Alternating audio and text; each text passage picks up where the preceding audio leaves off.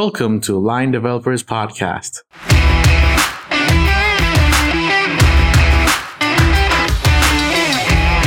สวัสดีครับ สวัสดีครับยินดีต้อนรับเข้าสู่รายการ Line Developer Podcast นะครับคุณอยู่กับแทนวลิต One with Two Developer Relation จากบริษัท LINE ประเทศไทยครับและดิจิรวัฒน์การันวิทยาการ Tech Evangelist จากบริษัท LINE ประเทศไทยครับครับผมในอดีตนะครับเราอาจจะเคยได้ยินพ่อแม่ของเราหรือว่าปู่ย่าตายายของเรานะครับพูดถึงแบบเฮ้ยเขาได้บำนาญกันนะพี่พี่ติเคยได้ยินไหมบำนาญแบบมีเลยเป็นเงินเดือนที่หลังจากเกษียณอะไรอย่างเงี้ยหลัง60นะราชการด้วยนะใช่หรือว่าแบบถ้าฝั่งที่ไม่ใช่ราชการฝั่งเอกชนก็จะเป็นแบบจ้างงานตลอดชีวิตของบางบริษัทเนาะผมเคยได้ยินบริษัทญี่ปุ่นบริษัทอเมริกาอะไรอย่างเงี้ยบางทีแบบคือไม่มีนโยบายไล่พนักงานออกถ้าแบบไม่ว่าเกิดอะไรขึ้นอะไรเงี้ยดีมากเลยอันนี้ใช่นี่ก็สมัยก่อนนะครับแต่ปัจจุบันเนี่ยโลกธุรกิจมันก็ผันผวนเนาะพี่ครับเปลี่ยนแปลงอะไรโอ้โหมันรวดเร็วเนาะเดี๋ยวมีโควิดมาเดี๋ยวอะไร disrupt กันโอ้โหแบบวุ่นวายมากๆแล้วมันไปเร็วมากๆจริงๆนะครับเรื่องพวกบำนาญหรือการจ้างงานตลอดชีวิตอะไรเงี้ยมันก็แทบจะน้อยลงไปนะครับอาจจะไม่ค่อยเห็นกันละอันนี้พี่ติเห็นด้วยไหมเห็นด้วยครับโดยเฉพาะถ้าเป็นอุตสาหกรรมที่อยู่ในฝ่ายของ IT เนี่ยก็ต้องบอกว่าตอนนี้ก็ยังเป็นช่วงที่โชคดีมากๆนะครับจริงเพราะว่าทุกอุตสาหกรรมเขาก็ต้องมีแรงงาน IT อยู่ในนั้นแล้วก็เขาเรียกว่ามันยังมีความต้องการของตลาดแรงงานด้านนี้อยู่เยอะมากนะครับจริงมันยังมีดีมานด์อยู่เยอะมากทำให้การจ้างงานเนี่ยก็ยังอยู่สูงยังมีเยอะอยู่นะฮะแต่ก็ถ้าล่าใจไม่ได้นะครับคนเป็นอยู่สายทำงานเกี่ยวกับด้าน IT เนี่ยต้องพัฒนาตัวเองตลอดเวลาจริงครับพี่ก็อย่างที่เขาบอกนะครับความแน่นอนคือความไม่แน่นอนนะครับก็คือเราต้องเขาเรียกว่าบริหารความเสี่ยงบริหารความไม่แน่นอนให้ได้นะครับแล้วก็เรื่องของเงินทองเนี่ยผมเคยฟังพอดแคสต์พี่ตีชื่อว่า The Money Coach นะครับเขาบอกว่าอย่างน่าสนใจว่ารายได้ที่2ที่3เนี่ยมันอาจจะไม่ใช่ทางเลือกแล้วมันจะเป็นทางรอดพี่ตีทางรอดทางรอดก็เหมือนทำคำพูดดีเขาแนะนำแบบให้ทำคู่งานประจำไปอะไรเงี้ยเสริมไปอะไรเงี้ยซึ่งผมเห็นด้วยมากๆนะครับวันนี้เราเลยจะมาเอาบทความนึงนะครับชื่อว่า 10 Side Hustles to Make Extra Money as a Software Developer นะครับหรือว่า10งานเสริมของนักพัฒนาที่เอาไว้หารายได้พิเศษmake extra money ได้นะครับเขียนโดยคุณจอร์จฟิลนะครับก็เรามาพูดคุยกันครับพี่โดยหัวข้อนี้ดีเลยครับอันนี้อยากจะบอกไว้ก่อนว่าเราจะเบสออนว่างานหลักของคุณเรื่องที่เราจะเล่าต่อไปเนี้ยเราไม่ได้มาชวนเชิญให้ทุกคนเนี่ยมีจ็อบพิเศษแล้วก็สร้างรายได้เสริมกันเป็นล่ำเป็นสันขนาดนั้นนะฮะ เราก็จะต้องบอกว่างานหลักของคุณยังต้องที่จะเต็มที่นะฮะรับผิดชอบนะครับ deliver สิ่งที่คุณ commit ไว้ให้ได้มีคุณภาพเหมือนเดิมนะฮะแล้วถ้าคุณมีเวลาเหลือจริงๆนะฮะคุณค่อยเอาเวลาที่เหลือนั่นแหละมาสร้างมาพัฒนาหรือมาหารายได้พิเศษนะครับให้กับตัวเองนะฮะนึกออกใช่ไหมฮะอันนี้นะเป็นเราเบสออนไว้ก่อนเลยนะใช่ครับไม่ใช่ว่าแบบว่างานหลักไม่ทำแล้วฟังพี่ตีวันนี้ผมรับเงินเดือนอย่างเหมือนเดิมแต่ว่าเอาเวลาทั้งหมดไปทุ่มงานเสริมเนี่ยก็ไม่เอาไม่เอานะครับถูกต้องผมเคยได้ยินพี่ตีมีบางคนพี่แบบว่ามีงานหลักอยู่ที่ออฟฟิศนะแต่ว่าเขาก็เหมือนแบบอันนี้สมัยก่อนโควิดนะก็คือแบบอารมณ์ใช้ซิกลีฟบ้างเทคฮอลิเดย์บ้างไปนั่งออฟฟิศที่2นี่นั่งออฟฟิศที่2แบบไม่ให้ออฟฟิศแรกรู้นะคือแบบว่าหลบไปแอบไปอะไรเงี้ยก็โอ้อันนี้ก็ไม่โปรเฟสชั่นอลมากๆเลยนะครับแบบนี้ไม่เอาแบบนี้ไม่เอามันมีด้วยใช่ไหมคนแบบนั้นมีครับพี่โอ้สุดยอดอันนี้ต้องเคยได้ยินไม่คุยกันแล้วเคยได้ยินมานะครับครับโอเคเดี๋ยวเราเข้าเรื่องกันเลยนะครับผมในบทความนะครับมีอยู่10ข้อเนาะนะครับเริ่มที่ข้อแรกนะครับเขาบอกว่าให้ build a educational course นะครับหรือว่าสร้างคอร์สออนไลน์นั่นเองนะครับเขาบอกว่าโลกของการเรียนหนังสือปัจจุบันเนาะมันเปลี่ยนไปอย่างมากนะครับมหาลัยก็เรียกได้ว่าโดน disrupt อย่างหนักเลยนะครับตรงนี้ก็คุณจอร์จเนี่ยบอกว่าเฮ้ยเป็นโอกาสของเราเนี่ยที่จะสร้างคอร์สเรียนออนไลน์ของตัวเองนะครับเพราะว่าแต่ละคนก็เขาเรียกว่าคนเรียนแต่ละคนนะพี่เขาก็ชอบวิธีการสอนหรือบุคลิกของคนสอนไม่เหมือนกันครับเราอาจจะเป็นตัวของตัวเองเนี่ยแหละแล้วก็ให้ความรู้คนอื่นในสไตล์ของเราแต่ว่าคนก็ชอบเราได้ก็คือมันไม่ได้ว่าคนนี้พูดเรื่อง Android ไปแล้วเราไม่มีโอกาสพูดอะไรเงี้ยก็ไม่ใช่ครับก็คือยังแบบให้ความรู้คนอื่นแล้วก็หาเงินได้คอร์สออนไลน์ผ่านคอร์สออนไลน์นะครับตัวอย่างนะครับเขายกตัวอย่างคุณยาโรสลาฟชมาลอฟนะครับถ้าพูดผิดขออภัยด้วยนะครับเขาสร้างหลักสูตรรัสเซียแม่นี่น่าจะคนรัสเซียพี่เขาสร้างหลักสูตร Ruby on Rails ใน Udemy พี่ยอดขายนี่คือ100วันแรกนี่ขายได้420คอร์ส20 คอร์สไม่420 บาทนะ ไม่ใช่420ครั้งคนเรียนน่ะคนเข้าไปเรียน420คนนะครับไม่ใช่420บาทนะครับก็แบบโอเคเลยแล้วโอเคเลยแต่ว่าก็มีโปรแอนด์คอนเนาะก็คือการใช้ Udemy เนี่ยการโฮสต์หลักสูตรเนี่ยฟรีพี่แต่ว่าเราจะขายได้แค่10เหรียญหรือประมาณ300แล้วก็ Udemy ก็จะมีคิดเปอร์เซ็นต์คอมมิชชั่นนะครับเราจะได้เงินจริงๆจาก10เหรียญเนี่ยอาจจะเขาบอกเรนจ์อาจจะอยู่ที่ 2-7 เหรียญก็คือ60บาทถึง200บาทเท่านั้นอันนี้ต่อ1คนเรียนถูกไหมฮะ1คนที่มาเอนโรถูกต้อง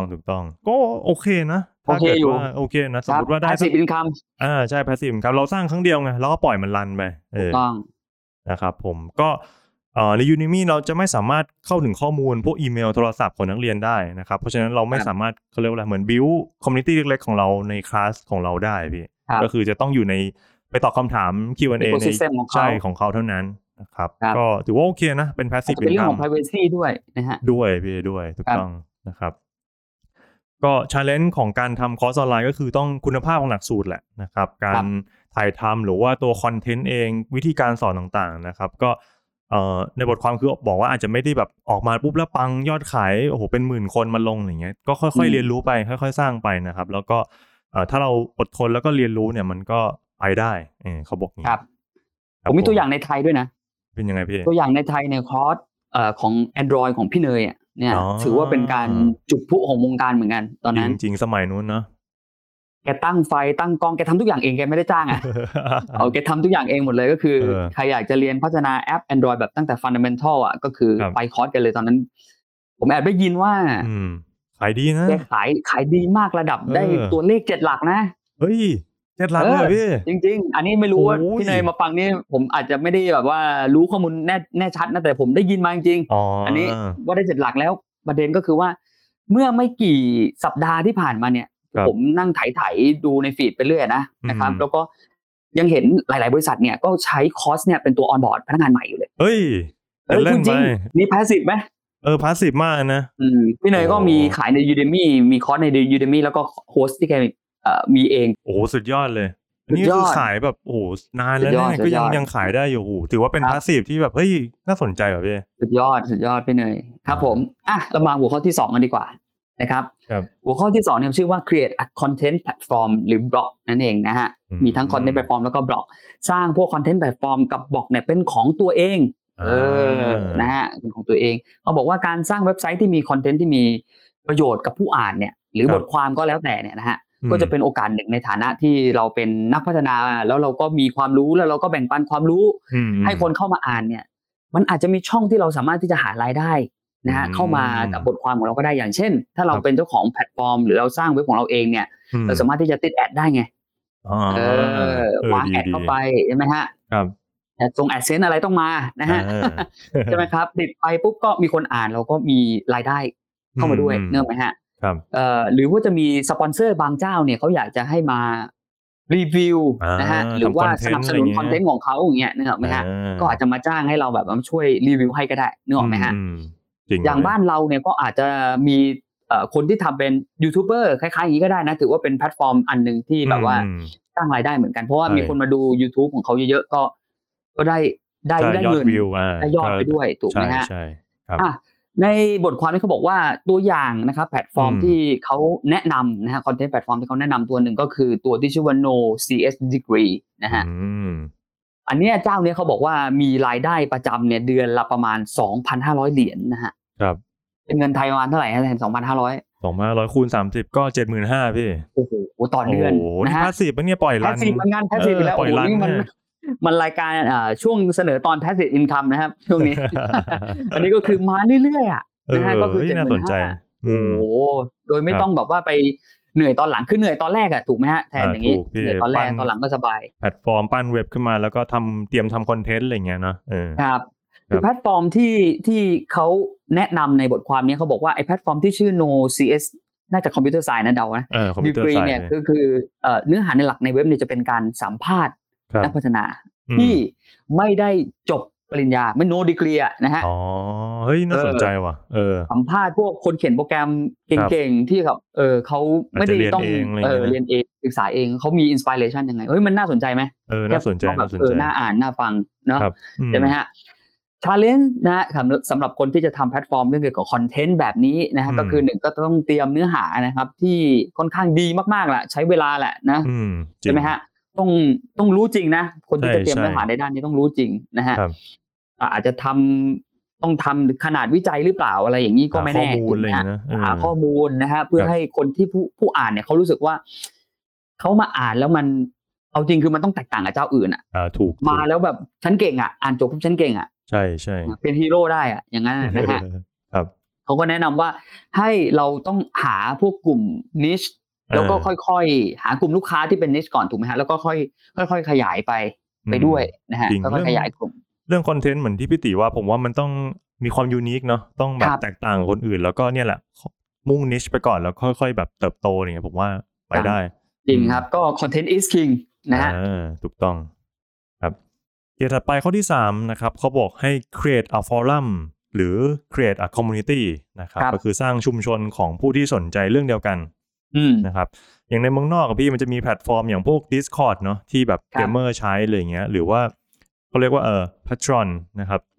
ก็จะเป็นแพลตฟอร์มที่อันนี้พวกยูทูบเบอร์จะชอบใช้คือเหมือนแบบมันจะเป็นกลุ่มเป็นเว็บไซต์พี่แล้วก็พี่ติจะเข้ากลุ่มได้ก็คือจะต้องมีการจ่าย subscription หรือว่าจ่ายกลุ่มลับนี่ว่าอะไรประมาณนั้นเป็น donate อะไรเงี้ยเพื่อเข้ากลุ่มนะครับพี่ติพอจ่ายเงินปุ๊บก็เข้ามาพูดคุยกับยูทูบเบอร์ได้สมมติจ่ายเป็น subscription ก็จะเป็นกลุ่มที่แบบสมมติยูทูบเบอร์คนนั้นเก่งเรื่องกล้องมากคือแม่งโอ้โหแบบรีวิวกล้องถ่ายภาพสวยมากอะไรเงี้ยก็พี่ติก็ subscription เข้าไปแล้วก็เข้าไปคุยกับเขาได้เลยนะเขาก็จะมาตอบอะไรเงี้ยก็มันจะสอนพี่ติแบบมันก็จะเป็นcommunity ที่แบบเหมือนพี่ติก็ดีฟไดฟ์มากขึ้นแทนที่จะดูยูทูบเบอร์อย่างเดียวอะไรเงี้ยดีป่ะโมเดลนี้แปลกดีนะใช่อันนี้พวกฝรั่งก็จะค่อนข้างฮิตนะมีหลายแพลตฟอร์มนะครับก็จะมีประมาณนี้นะครับน่าสนใจแล้วหลายคนอาจจะมีคำถามว่าเฮ้ยโอ้จะเวิร์กกับว่าคือจ่ายเงินแล้วก็มาเข้าคอมมูนิตี้เลยคือในเมืองไทยเราจะเห็นคอมมูนิตี้แบบเป็น Facebook Group ใช่ไหมพี่ก็จะเข้าไปปุ๊บแล้วก็ได้รับความรู้นู่นนี่เนี่ยก็ผมว่า behavior อาจจะต่างไปนิดนึงนะครับแต่เขาบอกในบทความเขาบอกว่ามันเวิร์กเพราะว่าผู้คนเนี่ยต้องการสื่อสารแล้วก็เชื่อมโยงกับคนอื่นเนาะที่ในเรื่องที่เขาสนใจมีเรื่องความต้องการคล้ายๆกันแล้วก็แบบอยากจะเรียนรู้อยากจะพูดคุยอยากจะอินเตอร์แอคกับคนอื่นประมาณนี้นะครับเพราะบางทีผมว่ามันมีพวกคำถามที่มันสเปซิฟิกนะจริงใช่ไหมฮะใช่เราอยากจะรู้แบบคำถามอันเนี้ยแบบเฮ้ยจะไปถามใครบางทีแบบไปคอมเมนต์ใต้ YouTube บางทีเขาก็ไม่ได้มาตอบไงแต่ถ้ามีช่องทางอย่างเงี้ยคือเขามาตอบให้แน่นอนน่าสนใจครับผมก็เขาบอกว่าการสร้างคอมมูนิตี้นะครับอาจจะท้าทายช่วงแรกพี่ติก็คือมันจะต้องแบบกว่าจะบิวคนมาได้100 คน1,000 คนเนี่ยมันจะคุณจะต้องไปเขาเรียกว่าอะไรเหมือนเข้าไปปั้นมันเยอะหน่อยใช้เวลาเยอะหน่อยนะครับแต่ว่าพอมันไปได้เดี๋ยวมันไปต่อได้เอง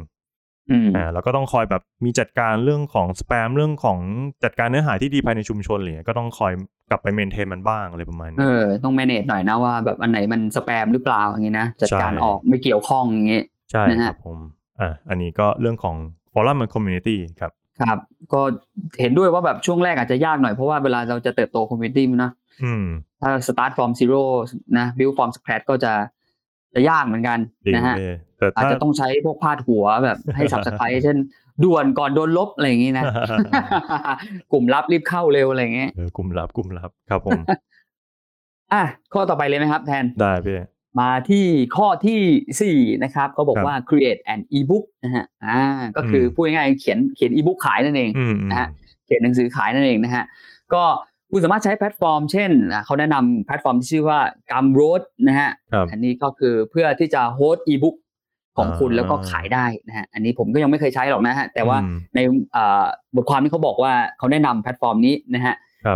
เราลงทุนวันละเล็กวันละน้อยเขียนวันละนิดวันละน้อยนะฮะ 2-3 เดือนมันก็เสร็จแล้วถูกไหมฮะได้หนังสือแล้วเนาะถูกต้องนะฮะมาดูตัวอย่างกันดีกว่านะฮะที่บทความนี้แนะนำเขาบอกว่ามันมีตัวอย่างที่ชื่อว่า The Good Part of AWS ชื่อแบบว่าส่วนหนึ่งอะไรที่เป็นส่วนที่ดีของ AWS แค่หัวข้อเราก็อะไรวะอยากแค่เราฟังชื่อหัวข้อก็อยากอ่านแล้วถูกไหมฮะ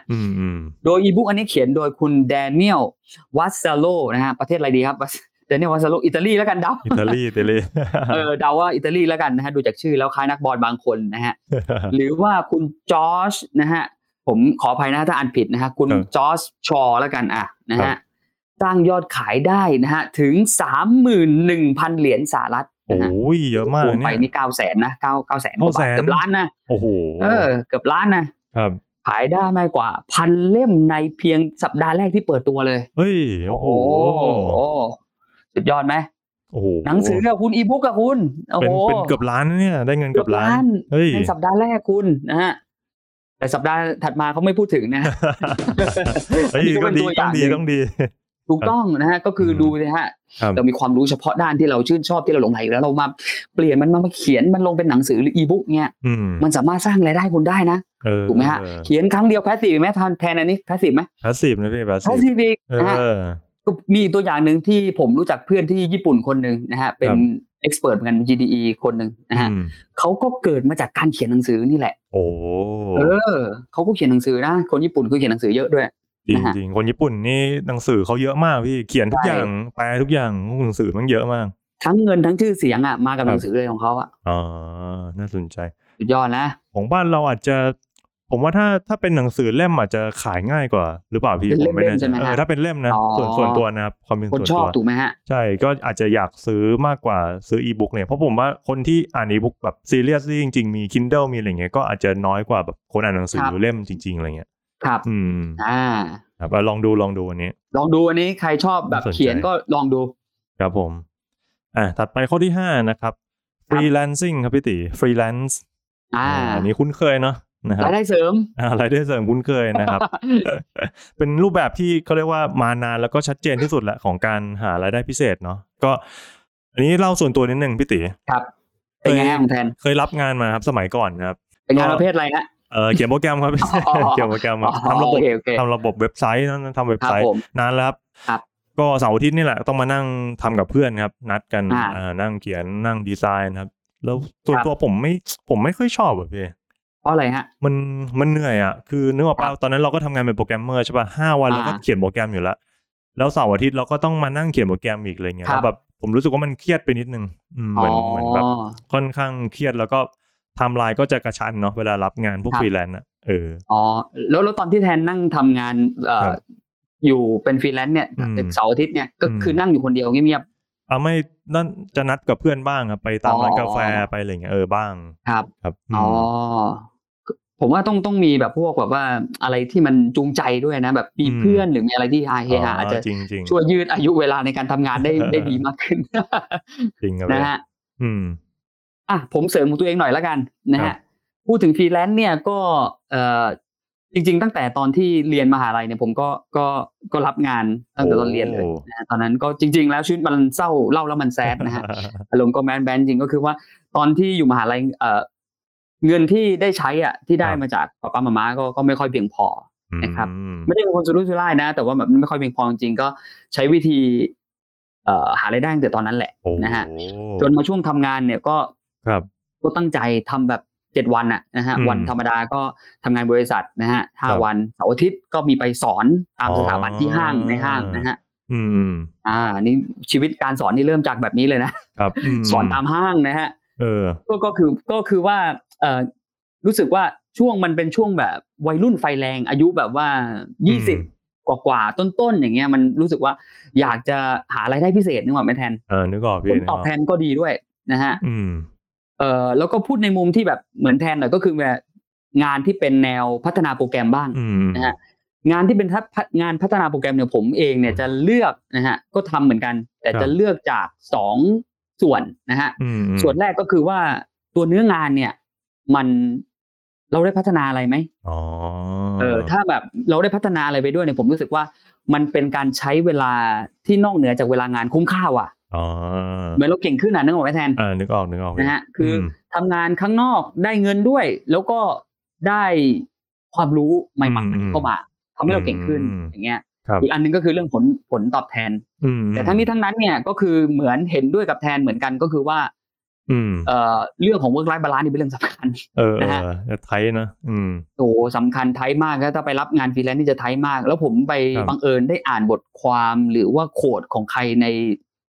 โซเชียลเน็ตเวิร์กมารู้ละเขาบอกว่าคนที่เก่งเนี่ยเขาเคยคิดว่าเป็นคนที่ขยันหรือว่าเรียนเก่งหรืออะไรเงี้ยแต่ว่าสุดท้ายแล้วพอเขาแก่เนี่ยเขาบอกว่าคนที่เก่งคือคนที่บริหารเวลาได้ดีนะเห็นด้วยเพราะฉะนั้นเนี่ยก็บริหารเวลานะฮะwork life balanceเป็นหลัก ละกันถ้าเหลือจริงก็ไปรับมาจริงถ้าวัยรุ่นอย่างพี่ตีเนี่ย20ต้นๆเนี่ยโหไฟแรงก็ลุยนะผมว่าลุยได้ก็ลุยนะครับแต่ตอนนี้3 ทุ่มตาแดงแล้วดีเหมือนกันครับผมนะครับในบทความนะครับเขาบอกว่าข้อดีของการทำฟรีแลนซ์เนี่ยก็คือมันมักจะได้เงินเยอะโดยเฉพาะแบบถ้าไปเจอแบบกลุ่มธุรกิจที่แบบเงินทุนหนานะครับก็ได้เงินเยอะนะครับแล้วก็เคล็ดลับก็คือเขาบอกว่าถ้าหาลูกค้าที่ดีได้เนี่ยก็พยายามเกาะไว้เลยเพราะว่ามันหายากนะครับแต่มันก็มีข้อเสียเหมือนกันนะครับคือเขาบอกว่ามันเหมือนเราเอาเวลาไปแลกเงินนะพี่ใช่นะนั่นไงอันนี้เห็นด้วยเนาะก็คือเหมือนแบบเราก็ใช้เวลาเสาร์อาทิตย์ก็ไปแลกมาเป็นเงินอะไรก็มันไม่พาสซีฟตรงที่มันไม่ได้มีผลิตภัณฑ์ที่จะไปรันให้มันจะเป็นเขาเรียกว่าทำเงินให้เราโดยที่เราไม่ต้องลงแรงนะครับถ้าเราหยุดมันก็คือไม่มีรายได้แอคทีฟอันนี้แอคทีฟนี่จะค่อนข้างแอคทีฟนะครับต้องแอคทีฟกับมันนะถึงจะได้มาเหนื่อยหน่อยอันนี้ไม่เหนื่อยหน่อยเหนื่อยเยอะเลยนะครับก็challengeก็คือต้องบริหารจัดการเวลาอย่างพี่ติว่าเลยก็คือแบบช่วงแรกอาจจะยากเนาะแบบเราจะงงๆว่าเอายังไงทำยังไงดีอะไรเงี้ยแต่ก็ถ้าคุณโอเคแล้วแบบแบบรู้สึกว่านี่แบบเป็นชีวิตที่แบบยังรับได้อยู่ช่วงนี้เลยก็บริหารจัดการสักพักมันก็จะง่ายขึ้นครับผมวันนี้ก็คือเรื่องของฟรีแลนซ์ครับพี่ครับเงินนี่ซื้อแทนได้ไหมเงินซื้อได้ครับแต่ต้องมากพอเนี่ยสุดยอดนะฮะโอเคนะฮะข้อถัดไปเลยแม่แทนนะฮะเรามาที่ข้อที่6แล้วนะครับตอนนี้เรื่องของ Code Block Theme นะฮะ Code เนี่ยเป็น CMS Block ที่มีประสิทธิภาพมากนะฮะเขาบอกนะฮะพวกที่เป็น Content Creator ผู้ประกอบการหรือนักพัฒนาเนี่ยก็หลายคนเขาก็ใช้กันนะครับคนที่ใช้แพลตฟอร์มที่ชื่อ Code เนี่ยก็เรียกได้ว่าเขาบอกว่ามันมีอัตราการเติบโตที่สูงมากนะฮะอาทิตย์นึงเนี่ยมีคนใช้นะฮะประมาณ 6,000 คนในการที่จะสร้างเว็บไซต์นะฮะผ่านตัว CMS ที่ชื่อ Code นี่แหละนะฮะเป็นไงฮะน่าสนใจไหมฮะน่าสนใจในไทยมีนะคนใช้นะฮะหลายคนนะฮะหนึ่งในนั้นเนี่ยผมรู้จักคุณเอกนะฮะไลน์แมนวงในใช้อยู่เหมือนกันนะฮะกับใช้บอกของเขาปัจจุบันนะฮะครับมาแรงตัวนี้ใช่ครับนี่เป็นเขาบอกว่าเป็นโอกาสทองในการที่คุณจะสร้างธีมขายนะฮะสำหรับโค้ดเลยนะฮะเขาบอกว่าโดยเฉลี่ยแล้วเนี่ยตัวธีมที่เขาเอามาขายกันได้เนี่ยนะฮะอยู่ที่ประมาณ59 เหรียญโอ้ย 1,800 นะเกือบ 2,000 ก็เยอะอยู่นะนี่ต่อหัวนะฮะต่อหัวนะฮะเราสามารถที่จะสร้างธีมโดยใช้สแต็กนะฮะเข้าไปสร้างตัวเนี้ยไม่ว่าจะเป็นภาษา Node.js อันนี้หลายๆคนก็เป็นอยู่แล้วนะฮะ Node.js SQL นะฮะ Zico ของเรานะฮะ Handlebar.js นะฮะเป็นส่วนประกอบในการที่จะไปสร้างธีมนะเทคโนโลยีที่อยู่ behind the scene ของตัวโค้ดนะฮะถ้าใครที่คล่องพวกนี้อยู่แล้วเนี่ยก็สามารถจะสร้างได้นะฮะเขาบอกว่าตัวอย่างเนี่ยมีน่าจะเป็นบริษัทที่ชื่อว่า Fuego นะฮะถ้าผมอ่านผิดขออภัยนะฮะเป็นบริษัทเล็กๆนะฮะที่มาทำธีมขายในโค้ดแพลตฟอร์มนี่แหละนะฮะเขาขายได้94ชุดใน3เดือนแรก3เดือนขายได้94ชุดนะฮะเป็นเงินสุทธิประมาณ $5,546 หรือเงินประมาณเกือบ170,000เอาง่ายๆนะฮะโอ้ยเฮ้ย3เดือน170,000โอ้ยทำครั้งเดียวด้วยนะคุณไม่ต้องแอคทีฟต่อนะแอคทีฟแค่ครั้งแรกนะต้องไปทำบ้างละพี่ถูกต้องนะฮะ JS พอได้อยู่ครับผมคุณจะไปตีมโค้ดตีมเวิร์ดเพจคุณทำเถอะฮะโอเคก็คือเหนื่อย1ครั้งแล้วก็ขายได้ยาวๆนึกออกไหมน่าสนใจเนาะผมว่าแพลตฟอร์มนี้กำลังมาแรงเลยนะพวกที่ทำครั้งเดียวแล้วขายยาวๆนะเมื่อที่มีเราพูดเรื่องคอร์สมาแล้วเราพูดเรื่องธีมมาแล้วพวกมีอะไรอะแทนพวกถ่ายภาพใช่ไหมก็ขายได้ยาวๆไหมถ่ายภาพลายสติ๊กเกอร์อย่างเงี้ยอย่างเงี้ยไลฟ์ติ๊กโอ้โหไม่พูดเองตีบาทเลยอย่างเงี้ยขายได้ยาวๆอ่ะน่าสนใจนะฮะเขาบอกว่า challenge นะฮะของคนที่จะกระโดดมาเล่นในการตัวที่สร้างธีมของแพลตฟอร์มที่ชื่อโค้ดเนี่ยก็คือให้เราลองสร้างธีมนะฮะที่ผู้ใช้แบบเขาเรียกว่าเจาะกลุ่มหานิดเหมือนกันนะอันเนี้ยหากลุ่มผู้ใช้ที่คิดว่าน่าจะชอบธีมของเราเริ่มจากเล็กๆก่อนนะนะฮะผมเข้าใจว่าทำไมเริ่มเป็นเน็ตเล็กๆก่อนนิชก่อนเพราะว่าถ้าคุณไปเล่นตลาดใหญ่เล่นกว้างๆผมว่ามีคนทำดีๆอยู่เยอะแล้วจริงเห็นด้วยคุณต้องเริ่มจากอันนี้ก่อนแล้วให้คุณมีชื่อเสียงก่อนคุณก็เริ่มค่อยขยายไปเหมือนคอนเซ็ปต์ไอ้หัวข้อก่อนหน้านี้ครับเห็นด้วยเนาะครับถัดไปข้อที่7นะครับเขาบอกว่าให้ลองดูแอปที่ชื่อว่า Shopify แอปพี่นะครับ Shopify ก็คือจะเป็นแพลตฟอร์มไว้สร้างอีคอมเมิร์ซเนาะมันก็จะมีคล้ายๆเหมือนเป็น App Store อยู่ข้างในพี่ครับก็เป็น App Store เล็กๆแล้วก็พวกเจ้าของร้านเนี่ยเขาจะชอบซื้อแอปเนาะเหมือนในการแบบซื้อแอปมาเพิ่มใน พื่อปรับปรุงประสบการณ์ลูกค้าช่วยเพิ่มรายได้อะไรเงี้ยนะครับก็มันจะมีตัวอย่างคนที่ชื่อฟิลิปโปมูเชียนะครับประเทศอะไรครับน่าจะอิตาลีพี่ฟิลิปโปครับผมคล้ายๆฟิลิปโปอินซากินะฮะใช่ผมก็นึกถึงคนนั้นแหละนะครับในฟิลิปโปเนี่ยเขามีแอปที่ชื่อว่า Telly พี่ก็คือเป็นแอปใน Shopify เนี่ยแหละแล้วก็ช่วยจัดการร้านค้าจัดการคลังสินค้าอะไรเงี้ยก็เขาบอกว่าแอปตัวนี้สร้างรายได้ให้เขาเนี่ย 2,800 เหรียญต่อเดือนนะครับต่อเดือนใช่ต่อเดือนหรือว่าประมาณเกือบ 85,000 เยอะนะโคตรเยอะพี่เดือน passive income เดือนนึงเกือบแสนนะโหเยอะมากโอ้เยอะมากนะครับแต่ก็มันเป็นแอปที่เหมือนเป็น CMS เป็น CRM อย่างนี้ใช่ไหมฮะใช่ครับเป็นแบบเป็น CRM ที่พี่ติเข้าใจว่าเอาไปสร้างเป็นเว็บไซต์ e-commerce เลยอ่ะเน้นไว้สร้าง e-commerce นะฮะหลังจากที่เราดูตัวอย่างของอิตาลีฟิลิปโปอินซากิกันไปแล้วนะฮะแทนพอจะมีตัวอย่างของไทยให้คนได้แบบมองภาพเห็นชัดๆขึ้นไหมฮะครับของไทยก็มีนี่เลยพี่ Line OA Store นะครับ Line Official Account Store นะครับหลายคนอาจจะยังไม่รู้จักนะตัวนี้นะใช่ก็จะเป็นLine ก็จะมีแพลตฟอร์มที่เป็นแบบเรามีพวก My Shop ใช่ไหมครับเรามี Line Shopping อะไรเงี้ยไอตัวนี้ก็จะเป็นแพลตฟอร์มที่จะเสริมให้ Official Account ของคุณเนี่ยเหมือนแบบ power up ทำอะไรได้ดีขึ้นเหมือนเป็นแอปย่อยๆที่อยู่ใน Official Account อีกทีหนึ่งครับผมนะครับปัจจุบันก็มีอยู่ประมาณ4แอปครับพี่ลองไปดูไปเลือกใช้ได้เลยด้วยใช่ไหมตอนนี้ใช่ก็จะมีแบบเป็น trial อยู่นะครับแล้วก็ลองไปใช้ดูนะครับชอบตัวไหนก็เรียกว่า install แล้วก็เหมือนแบบ subscription จ่ายเป็น subscription ได้ครับผมหลักๆมันจะเป็นพวก CRM พี่ติก็จะช่วยดูแลลูกค้าทำพวก reward ทำพวกเก็บแต้มอะไรพวกเนี้ยLine OA Store นะครับคือคอนเซ็ปต์ก็คล้ายๆกับตัวที่เป็นของอิตาลีเมื่อกี้ที่เราเล่าเลยใช่ก็คือคอนเซ็ปต์เหมือนกันเป็น App Store อยู่ข้างใน OA นั่นเองครับผมไม่ต้องเสียเวลาบิวเองนะฮะใช่ครับแล้วก็ถ้าใครสนใจนะครับเดี๋ยวผมจะแปะลิงก์ใน description นะครับก็เราไปดูรายละเอียดเพิ่มเติมแล้วก็เขียนโค้ดเขียนอะไรทำหลอกขึ้นมานะครับซับมินเข้ามาเนี่ยอันนี้รายได้เสริมเหมือนกันใช่โอ้ดีนะฮะใช่นะครับ4ตัวนี้นี่เขาพัฒนาโดยคนไทยด้วยไหมฮะถูกต้องครับพี่ก็จะเป็นLine Peer Expert 2 ท่านนะครับแล้วก็เป็น Line Certified Coach อีก2 ท่านน่าสนใจมากนะฮะเอาเป็นว่าเราไปดูลิงก์ด้านล่างได้นะครับใครสนใจไปดูได้นะฮะหัวข้อถัดไปครับหัวข้อที่8แล้วนะฮะเรามาพูดถึงเรื่องหัวข้อที่ชื่อว่า Build an API as a Service API เป็นไงฮะนี่เรื่องใกล้ตัวผมเนี่ยใกล้ตัวหลายๆคนแน่ๆนะฮะก็คือนักพัฒนามากขึ้นครับถูกต้องนะฮะเขาบอกว่างอย่างเรานะฮะก็ลองมาทำ Data API เล่นก็ได้นะฮะ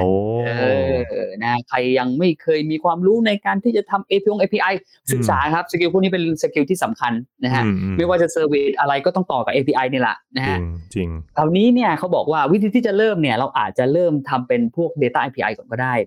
เป็น API ที่ให้ข้อมูลต่างๆนะครับโดยหากเราไม่สามารถที่จะเป็นแหล่งที่ความเขาเรียกว่าข้อมูลได้ด้วยตัวเองเนี่ยเราอาจจะใช้เทคนิคพวก Web Scraping เนี่ยไปดึงข้อมูลมาก่อนดูดดาวนี้เทคนิคพิเศษดูดดาวมาก่อนนะฮะมาศึกษาแล้วก็ลองทำพวก REST API หรือ GraphQL API นะฮะให้ผู้ใช้ได้เข้าถึงกันนะฮะคือจริงๆเริ่มต้นจากการไปดึงเข้ามาก่อนถูกไหมฮะแต่บางทีเรามาเทเลเมตตอนหลังให้มันมีอะไรมากกว่าคนอื่นได้นะเช่นสมมุติว่าไปดึงราคาทองมาทุกวันเลยมันวันนึงมาหลายรอบใช่มั้ยขยับแล้วคราวนี้มีเรคคอร์ดเยอะทำ prediction สิคุณอย่างเงี้ยเราเทเลเมตได้นะถูกไหมฮะจริงน่าสนใจหรือหวยนะฮะหรือหวยอย่างเงี้ยเลขอะไรที่มันออกบ่อยๆอย่างเงี้ยเราไปเคิร์ลได้แค่เลขถูกไหมฮะครับเราก็เอา data ก้อนนะมาย้ำมาหาแบบความน่าจะเป็นคุณนะฮะ possibility ว่าหวยงวดหน้าจะออกอะไรอย่างเงี้ยมาเลยนะครับโอ้โหพวกอยากใช้ API นี้กันใหญ่เลยนะฮะว่าแบบว่าจะออกอะไรนะฮะมีสถิติให้ดูเนี่ยนะฮะเขาบอกว่าเนี่ยอาจารย์ตีเนี่ยถูกต้องด้วยน้ำมือเดฟของเรานี่แหละนะฮะมาดูตัวอย่างกันดีกว่าแทนนะฮะเกเลตฟูลเลอร์นะฮะประเทศอะไรดีรอบนี้ ไม่รู้ว่าเดาเองแล้วกันนะฮะเขาบอกว่าคุณเกเลตฟูลเลอร์เนี่ยเขาสร้าง API ในการรายงานราคาน้ำมันนะฮะบางประเทศนี่อาจจะเป็นเขาว่าเรื่องราคาน้ำมันขึ้นลงบ่อยเหมือนกันถูกไหมฮะอาจจะว่ามีผลกับธุรกิจเขาก็ได้นะฮะซึ่งเขาบอกว่าเขาสร้างรายได้จาก API ที่รายงานราคาน้ำมันเนี่ยนะฮะอยู่ประมาณ$370ต่อเดือนนะฮะ API ฟังดูไม่ได้ซับซ้อนมากแม้รายงานราคาน้ำมันนะฮะดูไม่ได้บอกว่าซับซ้อนอะไรมากแต่ได้เงินเนี่ยหลักหมื่นต่อเดือนนะคุณโอเคนะโอเคแอสซีฟนะแอสซีฟนะคุณครับอีกสักตัวอย่างครับ ตัวอย่างหนึ่งนี่ชื่อว่าคุณเซบาสเตียนดูมองชื่อยากมาดูมองนะฮะอันนี้ถ้าดูมองนี่ผมฝรั่งเศสเลยนะถ้าดูมองดูทรงจริงไหมเนี่ยเดาเอาพี่เดานะน่าจะฝรั่งเศสโอเคนะคนที่เขาสร้าง API ที่แบบเกี่ยวข้องกับพวก WordPress ครับเอาไว้จัดการพวก front end ของ WooCommerce WooCommerce นี่เป็นแบบเขาเรียกว่าเป็นแบบ CMS ของคนที่ทำ e-commerce ตัวที่แบบว่าหลายๆคนเขาชอบเลยนะตัวดังตัวนี้นะฮะเขาบอกว่าทำรายได้ API ตัวนี้ไว้จัดการ front end เนี่ยนะฮะ$900ต่อเดือนโอ้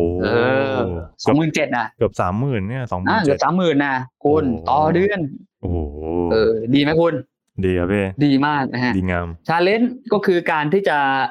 สร้าง API ที่เป็น data แบบนี้นะฮะอาจจะต้องใช้เวลาในการที่จะศึกษาเหมือนกันล่ะนะฮะว่าการที่จะสร้าง API ที่ดีนะฮะเป็นยังไงข้อมูลนะฮะที่จะไปหามาเนี่ยมาจากแหล่งไหนอย่างนี้นะฮะน่าเชื่อถือไหมนะฮะจริงเราต้องหาข้อมูลที่เป็นประโยชน์แล้วก็แน่นอนว่ามันเป็นสิ่งที่คนสนใจถูกไหมฮะใช่เหมือนอย่างพี่ติว่าอาจจะ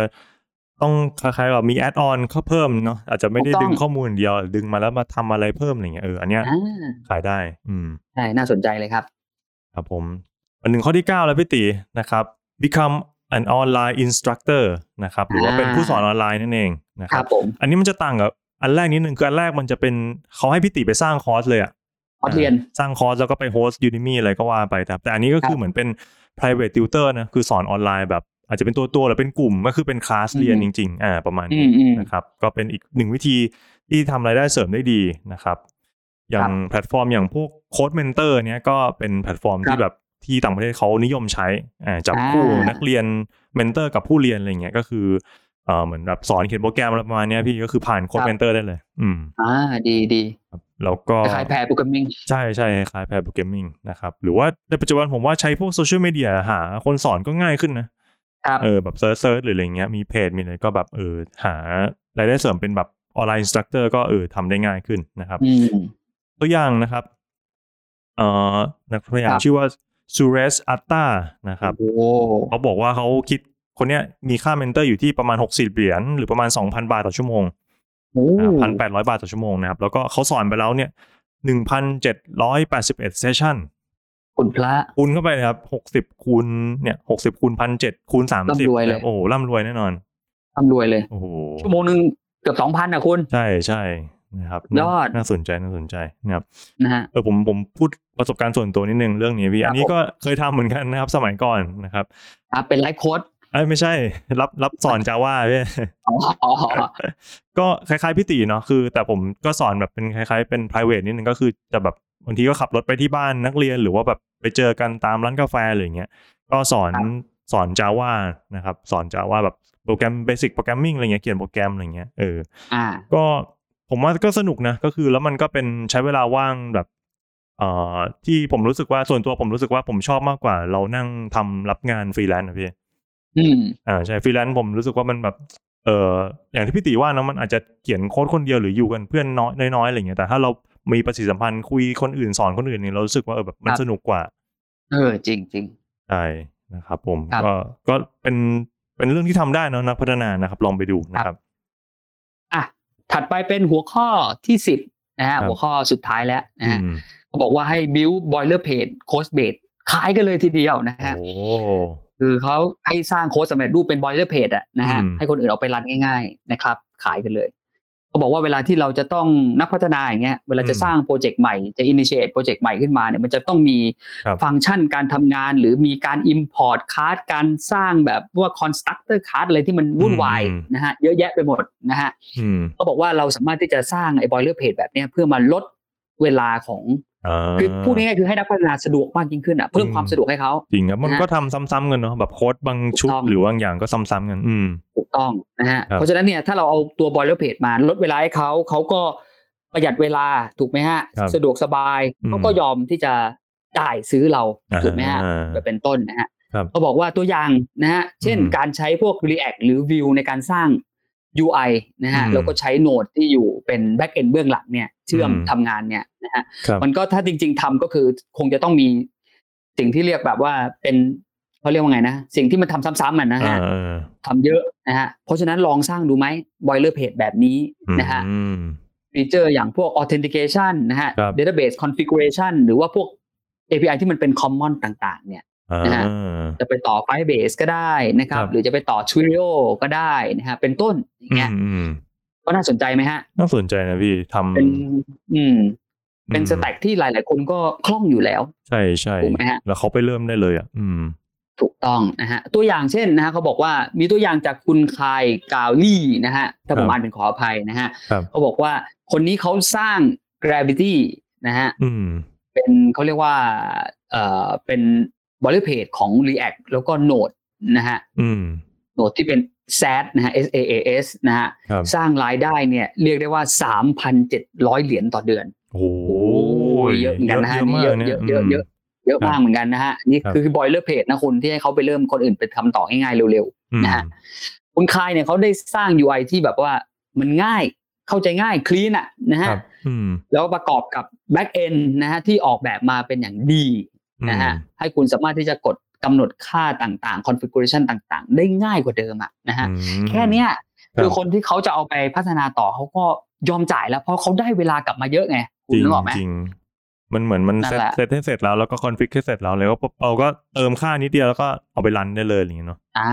เงี้ยนี่ก็เป็นอีกช่องทางนึงครับ boilerplate นะฮะเดือนเป็นแสนนะพี่ 3,700 เดือนเป็นแสนสุดยอดนะครับโอ้แต่ละนี่โหดมากเลยนะครับผม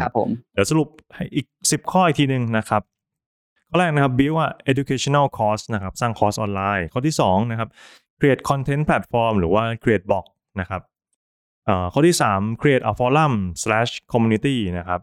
ข้อที่4 create a ebook นะครับข้อที่5 freelancing นะครับข้อที่6ทำธีมใน Ghost นะครับข้อที่7ทำแอปใน Shopify นะครับข้อที่8นะครับ build a API as a service ข้อที่9 become an online instructor นะครับแล้วข้อสุดท้ายนะครับ build a boilerplate code base นั่นเองครบถ้วน10ข้อโอเคเดี๋ยวผมจะแปะลิงก์ของบทความนะครับไว้ใน description นะครับก็ลองไปอ่านเพิ่มเติมกันได้ดูอีกนิดนึงครับก่อนจากการฝากข้อคิดอีกข้อนึงครับของ The Money Coach ที่ผมชอบไว้ก็คือเขาบอกว่า